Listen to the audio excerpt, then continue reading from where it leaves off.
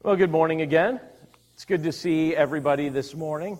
It actually felt relatively warm outside today. I'm not sure that I'm used to that quite yet. The rain did quite a job on our work day yesterday. We decided to postpone that. It's kind of hard to stain a large piece of playground equipment when the thunder is rolling and the rain's coming down. So we didn't think it would stick, so we decided that we would postpone it till June 2nd. But it's good to see everybody. This week, and I'll mention this in just a few minutes, but this week I had the opportunity, I was at a conference with some pastors and some other church leaders, and I was asked to lead a couple sessions there, and so I was teaching a couple things during the course of the week. And one of the things I was talking about is the idea of the culture that is created in the context of the local church.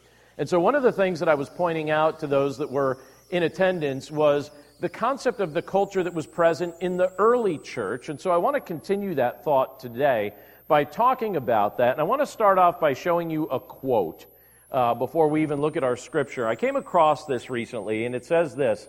This is by Leonard Ravenhill. He says, "The early church was married to poverty, prisons, and persecutions. Today, the church is married to prosperity, personality, and popularity." What he was trying to do is draw a contrast between the things that the early church endured and the type of things that sometimes today the church prioritizes that really can be off the mark. And so this morning we're going to be looking at this idea of recapturing the heart and the mindset of the early church.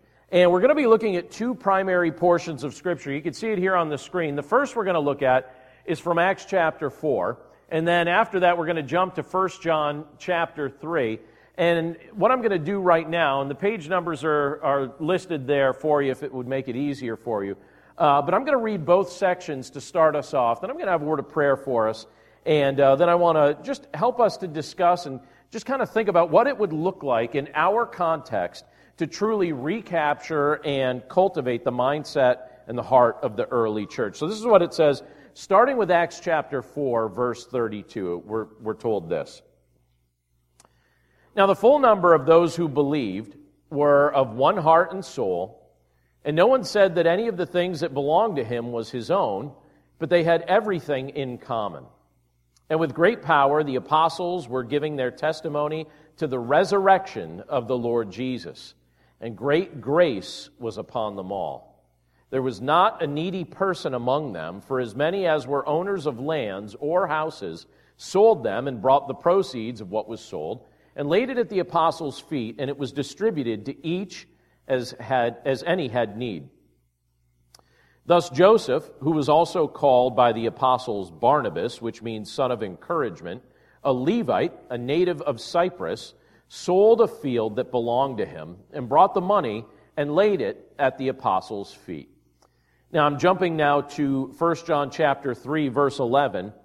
And in 1 John 3, verse 11, it says this. And again, it's speaking to this idea of the heart and the mindset that the leaders of the early church were trying to cultivate during that era. And it says in verse 11 of 1 John 3, "For this is the message that you have heard from the beginning, that we should love one another.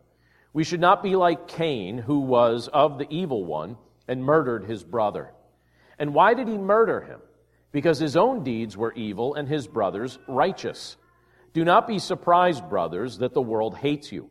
We know that we have passed out of death into life because we love the brothers. Whoever does not love abides in death. Everyone who hates his brother is a murderer, and you know that no murderer has eternal life abiding in him. By this we know love, that he laid down his life for us, and we ought to lay down our lives for the brothers. But if anyone has the world's goods and sees his brother in need, yet closes his heart against him, how does God's love abide in him? Little children, let us not love in word or talk, but in deed and in truth." Let's pray. Lord, we're grateful for your word, and we're grateful for the privilege that it is to be able to gather together today and to be able to study it together and to meditate on it together. And Lord, we recognize that throughout the course of each day and throughout the course of each week, we're all presented with various challenges and various things that come our way that obviously are things that we're concerned with, things that weigh on our minds, things that weigh on our hearts. And Lord, we pray that by your grace that we would put those things aside and that we would be able to take a look at this portion of your word and meditate on just the culture that you were cultivating among the brothers and sisters who were part of the early church. We pray that this would be something that we would recapture as well. And so we thank you, Lord, for these things. And we pray this all in Jesus' name. Amen. But one of the joys of following Christ, one of the joys of being a follower of His, is that He grants you likewise the privilege to be part of His family, the church. Now, Scripture reveals to us that in Christ, all believers are united to Him as the head of the church. And we're likewise united to one another as the body. We were created by the Lord to operate in community. We've been given the privilege to actually be a beneficial and sacrificial part of one another's lives. But living in community with your brothers and sisters in Christ is not always an easy thing to do. You know, that's one of those things that the longer you try to do it, maybe the better you get at it, but you also start to realize that it's not automatically an easy thing to do to live in community with your brothers and sisters in Christ, because sometimes our preferences or maybe even just our selfish tendencies can get in the way. Sometimes as the result of an offense, it can be very easy to pull away and to create some distance while you brood over something that's made you upset. And I don't know if you've dealt with that in recent days, but that's obviously something that we could all probably identify with. I can certainly think to certain seasons of my life where if I was brooding over something, if I was upset about something, a lot of times I don't lash out. Usually I find myself just kind of pulling away and maybe just kind of creating distance, and that competes with the ability to live in community with brothers and sisters in Christ. I think other times it can be very easy to lose sight of the things that are important in this world, and then we start investing our time and our energy elsewhere instead of investing our time and our energy in Christ's people, and likewise allowing them to make investments in us. But thankfully, when you look through the Scriptures, we could see multiple examples from the Scriptures that show us a glimpse of the heart and the mindset and the attitude of Christ, and likewise the attitude that He wants us to foster one to another, among each other. And as we look at these examples, and the Scriptures that we're looking at today provide great examples of what this looks like, but we can learn more about what it looks like to recapture the heart and the mindset of the early church. And one of the things that we're encouraged to do when we look at these portions of Scripture is this. It's the idea of letting unity foster our generosity. Look again at Acts chapter 4, verse 32, and then I want to jump to verse 34. It says this in verse 32. It says, "Now the full number of those who believed were of one heart and soul. And no one said that any of the things that belonged to him was his own, but they had everything in common." And then when you jump to verse 34, it says, "There was not a needy person among them. For as many as were owners of lands or houses sold them and brought the proceeds of what was sold and laid it at the apostles' feet. And it was distributed to each as any had need." Now, let's pause there for just a second. As I mentioned this just a few moments ago, each year, right after Mother's Day, I attend a conference for pastors and other church leaders. It's not really even something elective. It's something that I'm expected to go to. And so I go to it, and some years it's really enjoyable, and other years it feels like something that I'm just doing out of a sense of obligation. Thankfully, this year it felt like something that was more enjoyable, but during the time that I'm away, obviously I miss my family, and I was happy to know that they actually missed me, and they confirmed that when I returned home. And this was one of the confirmations that really sealed it for me. I don't know what you like to snack on, all right? Some people here probably, well, let's just take an informal poll, all right? Who here has a sweet tooth? All right? Who here has a savory tooth or a salt tooth? All right? You're my people, all right? The people that are salty in personality and in taste buds, right? We're together on this. My family knows that I have a bit of a salt tooth, and I don't know if that's a real phrase, all right, but I'm going to make it one today, all right? And this is what confirmed to me that they actually missed me when I came home. I was home just for a very short time, and almost as instantly as I was home, they had to go somewhere. And I was like, oh man, we only saw each other for a few minutes. And my son walked up to me and he said, you know what? I bought these for me, but I thought I'd share them with you. Do you want these? And the answer was obviously yes. And these was he actually had he purchased a bag of the spicy sweet chili Doritos. And they're good, aren't they? Aren't they the best? I remember when they came out a few years ago, I was like, come on, like, is this going to be good? But I was intrigued and I tried them. And I was like, no, it's like really good, right? And so it kind of is a mixture of both worlds. It's got the sweet for the sweet tooth, the savory, for the salt tooth. And he shared it with me and allowed me to eat. I was like, I get to eat the whole thing? He's like, you get to eat the whole thing. I felt missed, but I was blessed by his generosity. And when you look at the example that the early church provides, when we take a look at what this portion says and how it describes what was taking place here, when we look at the example of the early church, we see a high degree of generosity among the believers. Keep in mind the context that they lived in, by the way. These believers were living in many respects like outcasts in their society. They weren't highly embraced by everyone that they experienced. There was a high degree of pressure on them to reject Christ. There was a high degree of pressure on them to embrace societal norms that were really the opposite of what Christ was teaching his people to embrace. And so the early believers did not embrace these societal norms. They chose to live differently in reference to Christ. They decided to grow closer because Christ inspired unity among them. The Lord was fostering this genuine sense of unity among them. And as they kind of embraced that sense of unity or went in that direction with their lives, they also joyfully expressed generosity one toward another. That's what the Scripture reveals to us.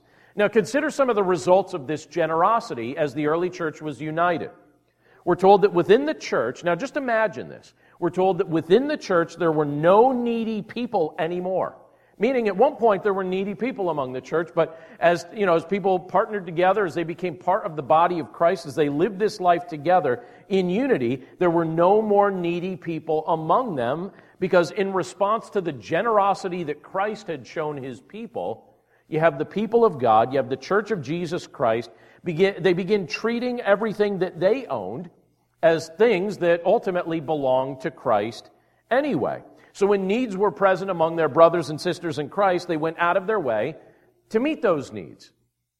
And some went even as far, it tells us here, as liquidating their real estate. So selling homes or selling land or things of legitimate value, but they'd liquidate this real estate that they owned in order to bless people who are their brothers and sisters in Christ with the proceeds from liquidating it. That's a beautiful reality to consider. When you think about what life was like on the outside for the early church, they had a lot of difficulties. But when they were together with their brothers and sisters in Christ, it was communicated to them that they were genuinely loved, they were genuinely valued, they were genuinely invested in. And some people, when they look at this portion of Scripture, and I've heard this said multiple times, so I want to throw this out there.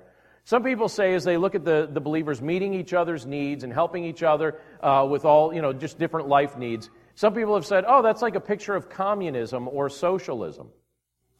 This is actually the opposite of communism or socialism, because this wasn't state-mandated activity. In those political systems, you have state-mandated this or that. In this context, this wasn't state-mandated. It was the fruit of genuinely changed hearts. And by the way, if you take a look at the most generous political systems, where the most people are helped that have needs, I'll give you a hint. It's not socialism or communism. More people are helped through the system that the Lord's blessed us to live under. So I'm quite grateful for it. And here in this context, you have the early church as the fruit of people who had changed hearts. They were meeting one another's needs, not because a government or someone was making them do it. They did it because they loved Jesus, they were grateful for what Christ had done for them, and they decided to return the favor, to show that love, to show that generosity to others. Because when a person gains a deeper understanding of who Christ is, and a deeper understanding of what Christ has done on our behalf, this becomes the outpouring of a life that recognizes Jesus as Lord. This is the manner in which a true family learns to take care of one another. Their unity fostered Christ-centered generosity.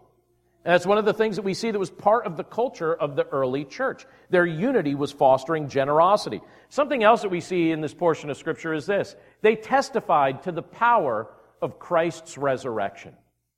Look at what it says in Acts chapter 4, verse 33. The way it phrases it is like this. It says, "And with great power, the apostles were giving their testimony to the resurrection of the Lord Jesus, and great grace was upon them all." Now let's pause there. Many of you know, particularly if you had the opportunity to watch NBC 10 2 weeks ago, that over the past few weeks in relation to that incident that took place at our sister church down in West Conshohocken related to that man yelling in the building and the intimidating things that he was trying to do down there, that over the past few weeks I've had multiple conversations with law enforcement. It's been fascinating to just watch them do their thing. It's been fascinating to realize that Homeland Security has multiple times called me. Twice they've called me. So, you never think you're going to experience or deal with something like that. And twice Homeland Security's called me since those events took place.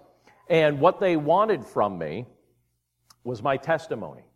What they wanted from me was my testimony as to what I saw took place and my ability to identify the person who had committed those crimes, because what they're doing is they're working to bring these things through the judicial process. And one of the most powerful things that can help them in their task to bring these things through the judicial process is testimony, particularly eyewitness testimony.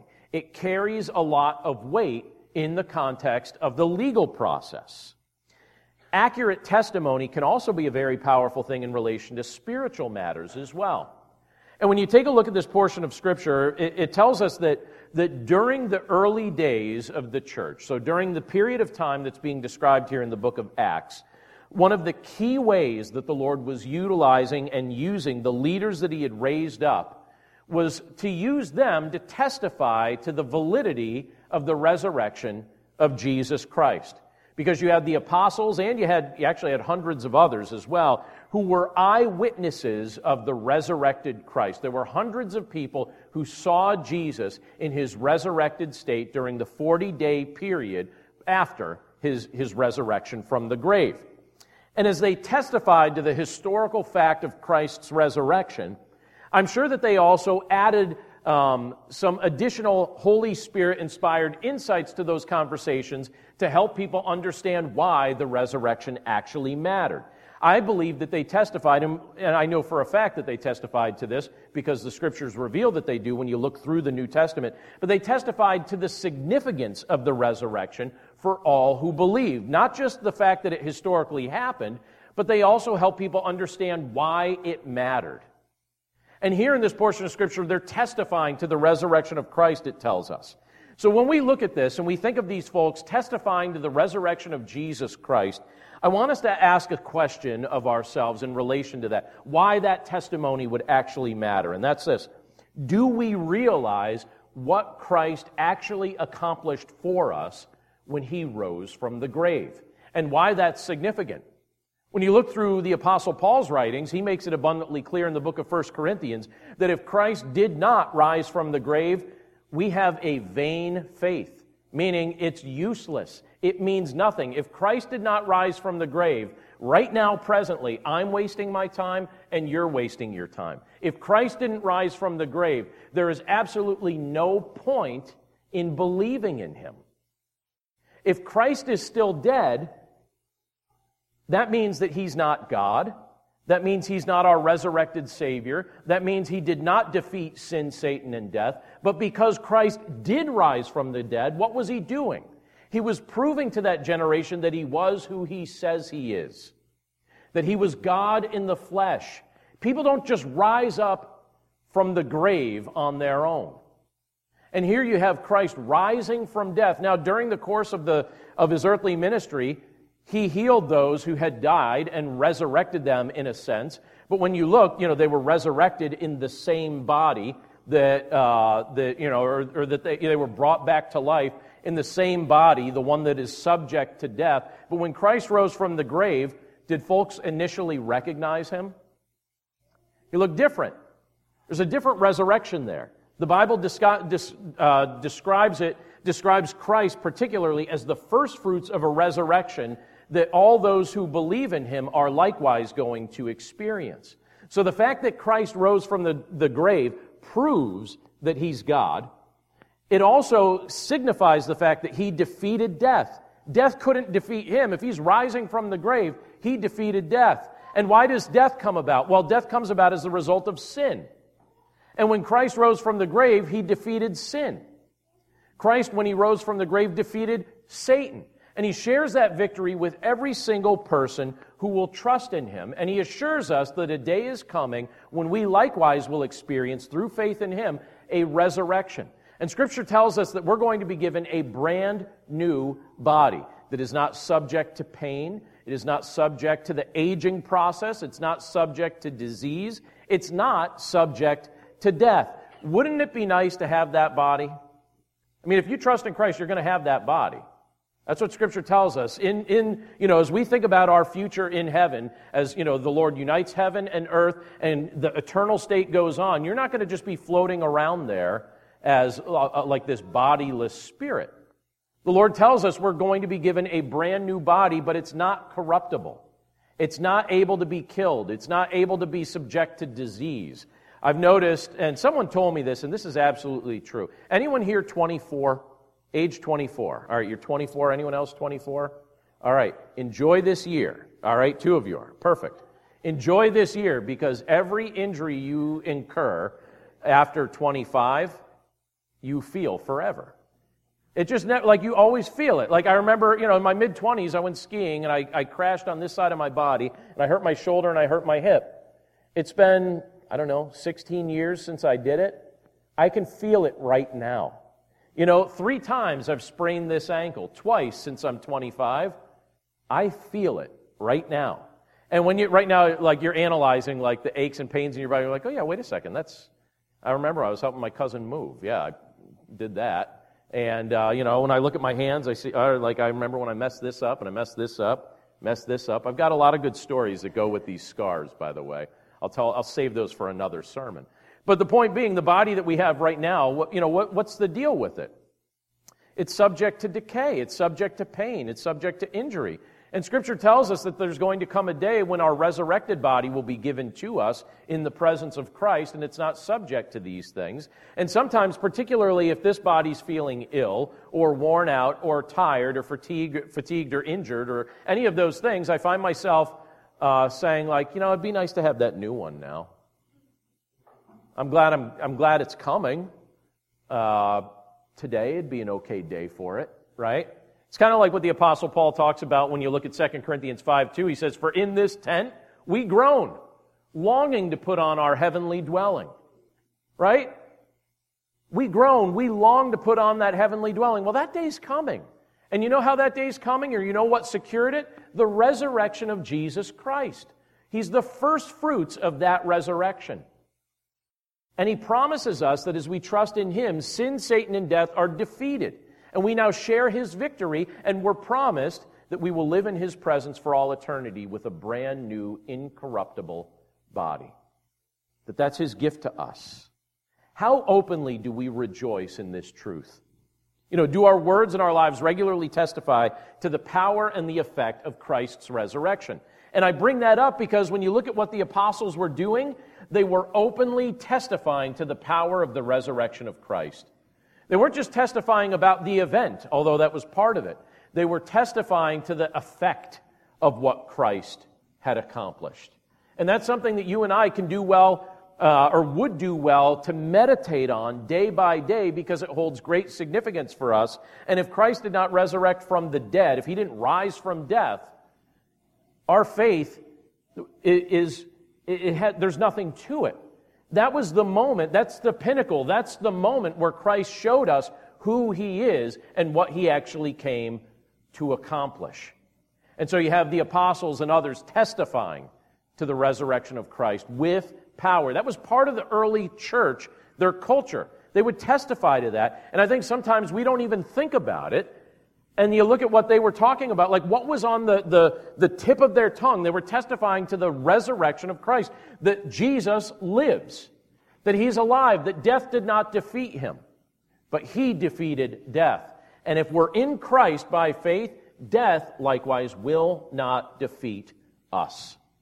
Christ has secured the victory for us. He shares it with us generously. The early church celebrated that. We can celebrate that as well. In fact, the reason we're gathered here on Sunday is why. Now, we can gather together any day of the week we want. Some believers throughout the world can't gather together for various reasons on Sunday. But typically, why do believers gather together on Sunday? Why are we here right now? Because the early church, in commemoration of Christ's resurrection, what did they do? They started getting together on the day He rose from the grave. Because typically this was not the day they were used to gathering. But after His resurrection, they were like, you know what? Let every time we get together like this be a celebration of the resurrection of Christ. And that's what we're doing, even in the selection of the day in which we've chosen to gather. We're celebrating the resurrection of Christ. Something else that the early church was known for, they were known for intentional encouragement. That was another part of the culture of the early church. Look at verse 36 and verse 37 of Acts chapter 4. It says this, "Thus Joseph, who was also called by the apostles Barnabas, which means son of encouragement, a Levite, a native of Cyprus, sold a field that belonged to him and brought the money and laid it at the apostles' feet." Now, I don't know, there's certain names from the Bible that I get it, that we don't use too much now. Barnabas, I don't know if it just seems like funny to use it, but Barnabas is a name that, maybe it'd be all right if it makes a resurgence, wouldn't you think? It's a pretty cool name when you look at what's behind that name. It's actually a nickname that was given to him, and we'll get that in a second. But he was called the son of encouragement. His birth name was Joseph. The apostles started calling him, he's like the encouraging guy, the son of encouragement. Barnabas, right? The other day I received a call from a friend. And several years ago he volunteered to lead an organization. It's a Christian organization, a ministry organization. And it has not been an easy task for him to do it. He's been leading this thing for several years now.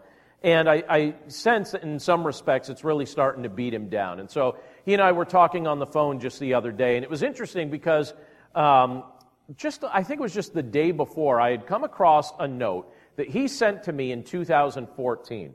And I don't remember what prompted him to send me the note. I don't know if I said to him that I was dealing with something that was weighing me down. I'm not exactly certain what prompted it. But he sent me a very nice note. It was a word of encouragement. It also included a quote from a pastor in Africa that he knows. And so he included that quote, and it was an encouraging quote. And I had read it the other day, and I was like, oh, wow, that was cool. It was nice to come across this again 4 years later. And then I get a call from him, and I'm talking to him. And in the midst of talking to him, I realized he's feeling like I was probably feeling 4 years ago right now in this moment. He's feeling a little bit worn out. He's just feeling tired. And he's feeling a little bit beat up because of a few things. And I thought to myself, I got to find that note again so I can resend it to him. He sent it to me 4 years ago when he noticed that I was feeling a little tired. And I thought, well, now wait a second. Maybe it's in God's sovereignty, in God's providence, He allowed my eyes to find that. And I hadn't read that note in 4 years. I found it the day before, and I was like, I got to send it to him. So on Friday, I took some time. I had to re-find it, and I sent it to him. And I'm paraphrasing because this isn't exactly how he said it, but it was close. But it was like, he replied back to me, and he said, that is exactly what I needed right now. And it was kind of funny and kind of ironic to encourage him with his own words that he had sent to me 4 years ago, but it made me feel good to be the giver of encouragement because it certainly felt good 4 years ago to be the receiver of encouragement from him. As he took time to invest in me, I was blessed. And now I had the privilege to just take a moment while my tank is feeling full to encourage him while his tank is feeling a little bit low. Now imagine being a Christian during the era of the early church. That culture did not share their values. Christians were often arrested. They were often killed simply for trusting in Christ and being vocal about the message of Christ's gospel. And in the midst of that context, the Scripture tells us that the Lord raised up people with a gift for encouraging others. And again, as it tells us here, one such man was this man named Joseph. Again, the apostles called him Barnabas. It's funny how many of the names that we know from Scripture are actually nicknames that were given to the people, including Peter, who, Christ called Peter, but his name was actually Simon. Peter was a nickname, signifying the fact of the rock of Peter's testimony that Christ was, that ultimately that he was God in the flesh to be worshipped. But here you have a man named Joseph, and the disciples or the apostles over time, they start calling him Barnabas. They start referring to this man as the son of encouragement. And, Barnabas was so well known as an encourager during that era that just became the primary title or the primary way people addressed him. Now, what do you suppose the Lord would want us to take from the example of a life like Barnabas' life? As we're looking at this culture and the things that Acts chapter 4 and then in a moment 1 John 3 describes about the culture of the early church, what should we learn from Barnabas in particular? Now, it's clear when you look throughout the book of Acts that Barnabas was passionate about helping others come to know Christ in a very personal and meaningful way. He would travel to do so. He partnered with the apostles and other ministry leaders to do so. He also encouraged his family to do so as well. In fact, the Gospel of Mark was written by Barnabas' cousin. It was the first gospel to be written down. It was written down by a man named Mark. The book of Acts tells us that Mark was Barnabas' cousin. And Mark at one point was really discouraged in ministry, and Barnabas wouldn't give up on him, even though other people, including the Apostle Paul, wanted to give up on Mark. And Barnabas wouldn't give up on him. And he was an encourager. And he would take the time to look at people when they were down, and for the glory of Christ, he would actively lift them up. He would notice when people were discouraged, and he would try to give them Christ-centered, gospel-infused encouragement as often as he could. And what do you suppose life would be like and what it would look like among us as believers living in this era if we likewise became known as intentional encouragers? If this was something we took the time to do, if this was something we took the time to notice, like was being done during the era of the early church. Let me ask this in a personal way, and I hope the Lord brings somebody to your mind, because as I was preparing this week, the Lord brought somebody to my mind as I was thinking about this concept. But is there somebody that the Lord wants to specifically encourage through your words, through the things that He inspires you to say, but as of yet you've been holding those words in? You've been thinking these encouraging things in your mind, but you haven't taken the time to actually verbalize them and speak them to this particular person. So how might the Lord be seeking to bless someone else or prod them on in a healthy direction through the encouragement that He lavishly blesses them with through you? Is there somebody that the Lord brings to your mind? And if He's bringing somebody to your mind, will you carve out a moment during the course of the next 7 days to be intentional about encouraging them? And the reason I'm using the word intentional is because I think a lot of times we wait for circumstances to just develop. I think a lot of times in life we just wait for circumstances to be completely handed to us with a sign from heaven that now is the perfect moment. And a lot of times what ends up happening is they just remain theories in our minds when we never couple them with a plan. So how could you intentionally encourage the person that the Lord brought to your mind? There are people that intentionally encourage us that we should likewise take the time to intentionally encourage. And I think that Barnabas looked at that and said, this is a vital ministry that the Lord's given to me. And when you look at what life was like for the early church, particularly these apostles who, all of them except for one were martyred, during the course of that time, who did the Lord supply them with? Barnabas. And what was Barnabas doing? He was being used of the Lord to perk up their spirits, to point out to them things that they may not have noticed, and encourage them as best as he could by pointing them to Christ over and over and over again. I'm convinced that one of the main reasons the apostles were so effective in their ministry is because the Lord surrounded them with people like Barnabas. Think about job contexts that you've had the opportunity to work in. If you've worked for an encouraging boss or with an encouraging team, haven't you felt more productive? Hasn't it been more of a joy to serve in that context? These were people who were actively risking their lives to let people know about Jesus Christ. And the Lord knows what we as people need. And so in this context, He supplied Barnabas and others like him who were intentional about encouraging them, pointing them to Christ, lifting them up in their lowest seasons. As the church, that's something we want to adopt into our culture, just like the early church did. Now, there was one other portion of Scripture that I want to point out to us today, and we read it just a few moments ago, and it was from 1 John chapter 3. And in the book of 1 John, just like you see in John's other books, you have John trying as a leader to directly point some of these things out to the people.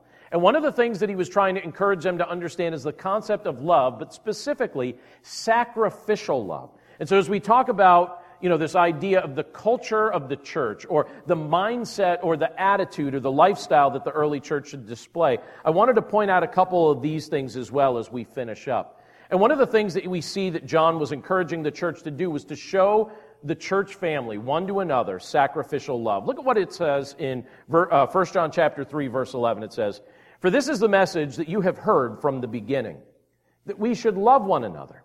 We should not be like Cain, who was of the evil one and murdered his brother. And why did he murder him? Because his own deeds were evil and his brother's righteous. Do not be surprised, brothers, that the world hates you. We know that we have passed out of death into life because we love the brothers. Whoever does not love abides in death. Everyone who hates his brother is a murderer, and you know that no murderer has eternal life abiding in him." The major reason that the hearts and the minds of the early church were cultivating a culture of love within the body of Christ was because Christ had changed their hearts and Christ had given them new minds. So it was an internal thing that Christ had accomplished, giving them new hearts and giving them new minds. And so they were cultivating a culture of sacrificial love. But in addition to that, it's also clear that the apostles and the early church leaders were going out of their way to emphasize the fact that this was the way that believers were to treat one another. As Christ has shown us the ultimate example of His sacrificial love through His death on the cross, basically you have the Apostle John and others that were encouraging believers to follow Christ's example by showing sacrificial love to one another. And again, the Apostle John was particularly known for encouraging this. The Apostle John was used by the Lord to write down 5 books of the Bible. You have the Gospel of John, you have the letters of 1st, 2nd, and 3rd John, and you have the book of Revelation. And if you go throughout all 5 of those books, one of the things that you'll notice as a pattern or a repeated area of emphasis is the idea of the church showing love to one another. Now, I don't know what the shortest sermon you've ever heard preach was. Maybe right now you're saying, I wish this was the shortest sermon I ever heard preach. And that's possible.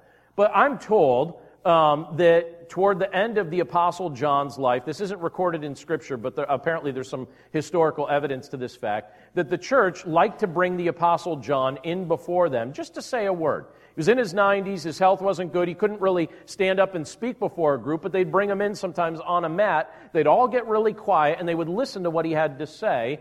And typically, my understanding is that the message that the Apostle John would speak to the church was this. He would simply say in a whispered tone, love one another. And it's like, love one another. They'd listen for him to say it. They probably already knew he was going to say it, but they also probably realized we might not have a lot of time to hear him remind us of this once again. But the truth is, that's something we need to be reminded of a lot. I need to hear that. You need to hear that. The Apostle John was trying to emphasize that as the Holy Spirit gave him the words to write down. And he was encouraging the early church to create, as they're talking about like this culture that's being created among them, he's saying as believers in Jesus Christ, we need, as people who have received the sacrificial love of Christ, to bestow that on one another. As part of the culture of the church, we should be sacrificial in our love toward one another. In fact, in verse 14 of 1 John 3, John states here that displaying sacrificial love to one another is actually evidence that we have passed from death to life.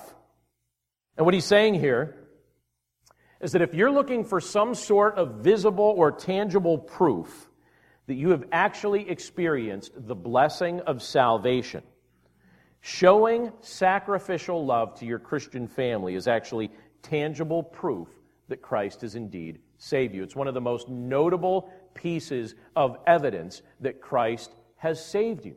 Your desire and your action to show sacrificial love out of gratefulness for the sacrificial love that Christ has given to you, that you want to show that to your brothers and sisters in Christ. It's the fruit of a changed heart. It's the fruit of gaining a genuine appreciation for who Christ is and what He's done. And here in this portion of Scripture, John tells us one more thing. As we finish up, I just want to point this out. That when we love, it should be in deed and truth. What does he mean by that? Look at what he says in verse 16 down to verse 18. It says, "By this we know love, that He laid down His life for us." He's speaking of Christ here, that He laid down His life for us, and we ought to lay down our lives for the brothers. But if anyone has the world's goods and sees his brother in need, yet closes his heart against him, how does God's love abide in him? Little children, let us not love in word or talk, but in deed and in truth. So again, one last thing I just want to point out to us here as we look at 1 John 3 are the words that the Apostle John spoke as the Holy Spirit inspired him to do so. And you have here in this passage, as John's doing what he can to cultivate a culture of love among the early church, he stresses that love needs to be more than just words.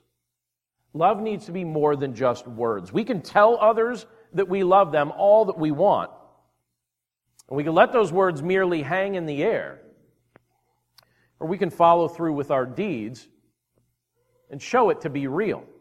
Even in Barnabas' case, he certainly encouraged others with his words, didn't he? And then he also liquidated all of his real estate to meet their needs. It's not like he was just saying things and let it hang in the air. He saw people in desperate conditions, and he met the need as best as he could. But we need to love in deed. We need to love in truth. Jesus told us that He loved us, right? But what convinced us that He loved us? Well, we're convinced that He meant it because He laid down His life for us.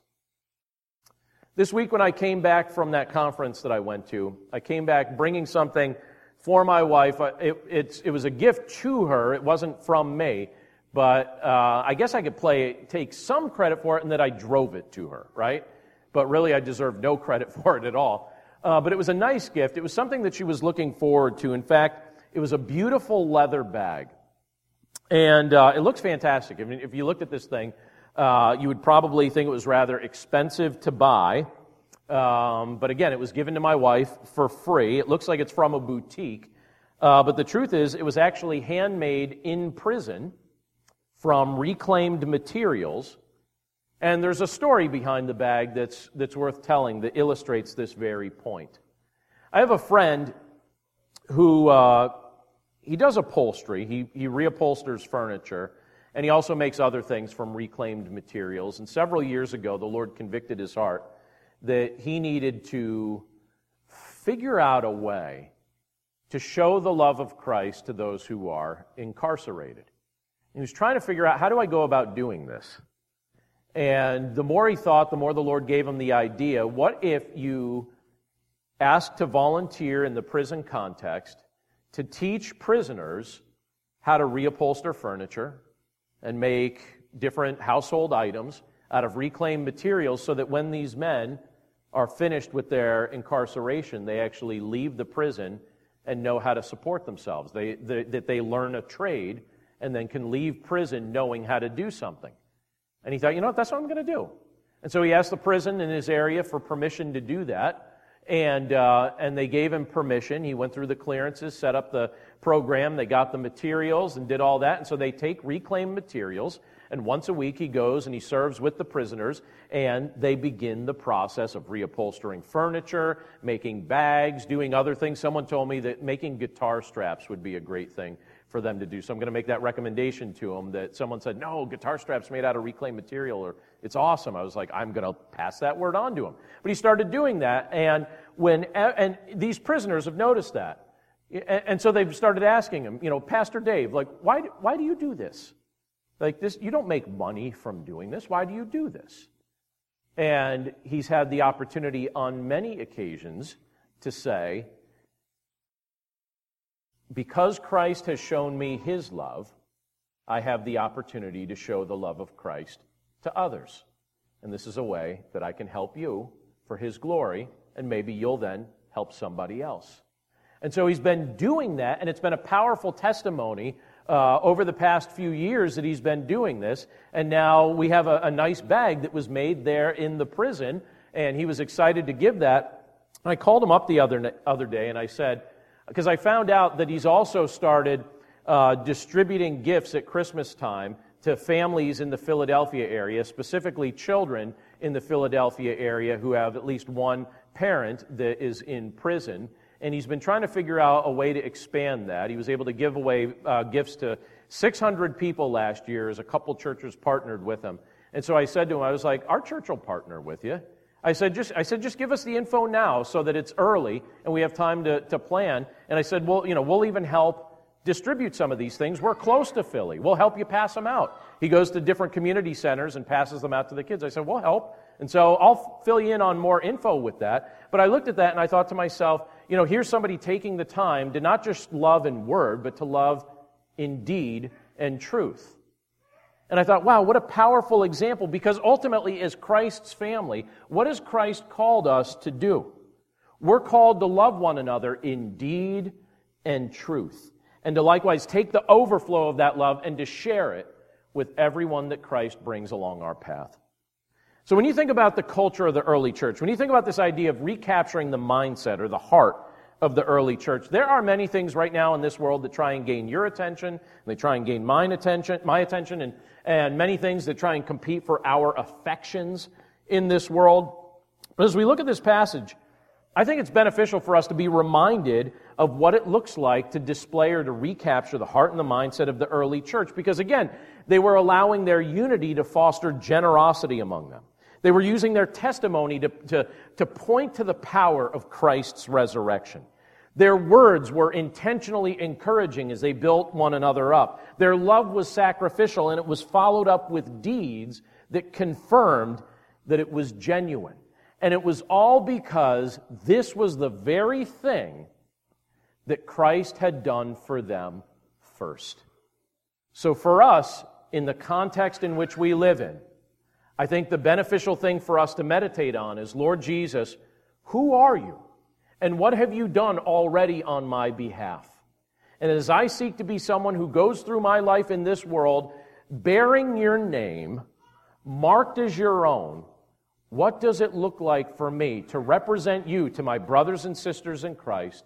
And then out of the overflow of that, what does it look like when I respond to others in a Christ-like fashion as well? As Christ has treated us with genuine, sacrificial love and made us recipients of all kinds of blessings that we don't deserve, we have the privilege to cultivate that kind of culture right here in and among ourselves, and to allow that to be a powerful testimony that Christ also uses as he seeks to draw others unto himself. Let's pray. Lord, thank you for your word, and thank you for the privilege that it is to be able to look at this portion of Scripture today, and to meditate on its content, and to think about the things that you reveal here, and to think about what life was like in and among the early church, how they dealt with things, how they wrestled with things, how they treated one another. Lord, you were cultivating a culture there that, naturally speaking, would not have been cultivated. Lord, as these believers were making these intentional investments, they were doing so for your glory. And we're grateful, Lord, that we have the privilege to see these things displayed in their example. But likewise, Lord, we have the privilege to act on these things as we interact with one another. Lord, we're grateful for those who show us your love. We're grateful for those who take the time to encourage us. We're grateful for all the ways that you've chosen to bless us, Lord. And as you've laid down your life for us, we pray that we would lay down our lives for one another in reference to what you've done for us. Lord, help us to understand your heart. Help us to understand the blessings and the impact as we just meditate on the power of your resurrection and what that means for us. And Lord, we pray that we would rely on your strength and your power to go through life in such a way that you receive glory and others are built up and edified in the process. We thank you, Lord, for all of these things, and we pray this all in Jesus' name. Amen.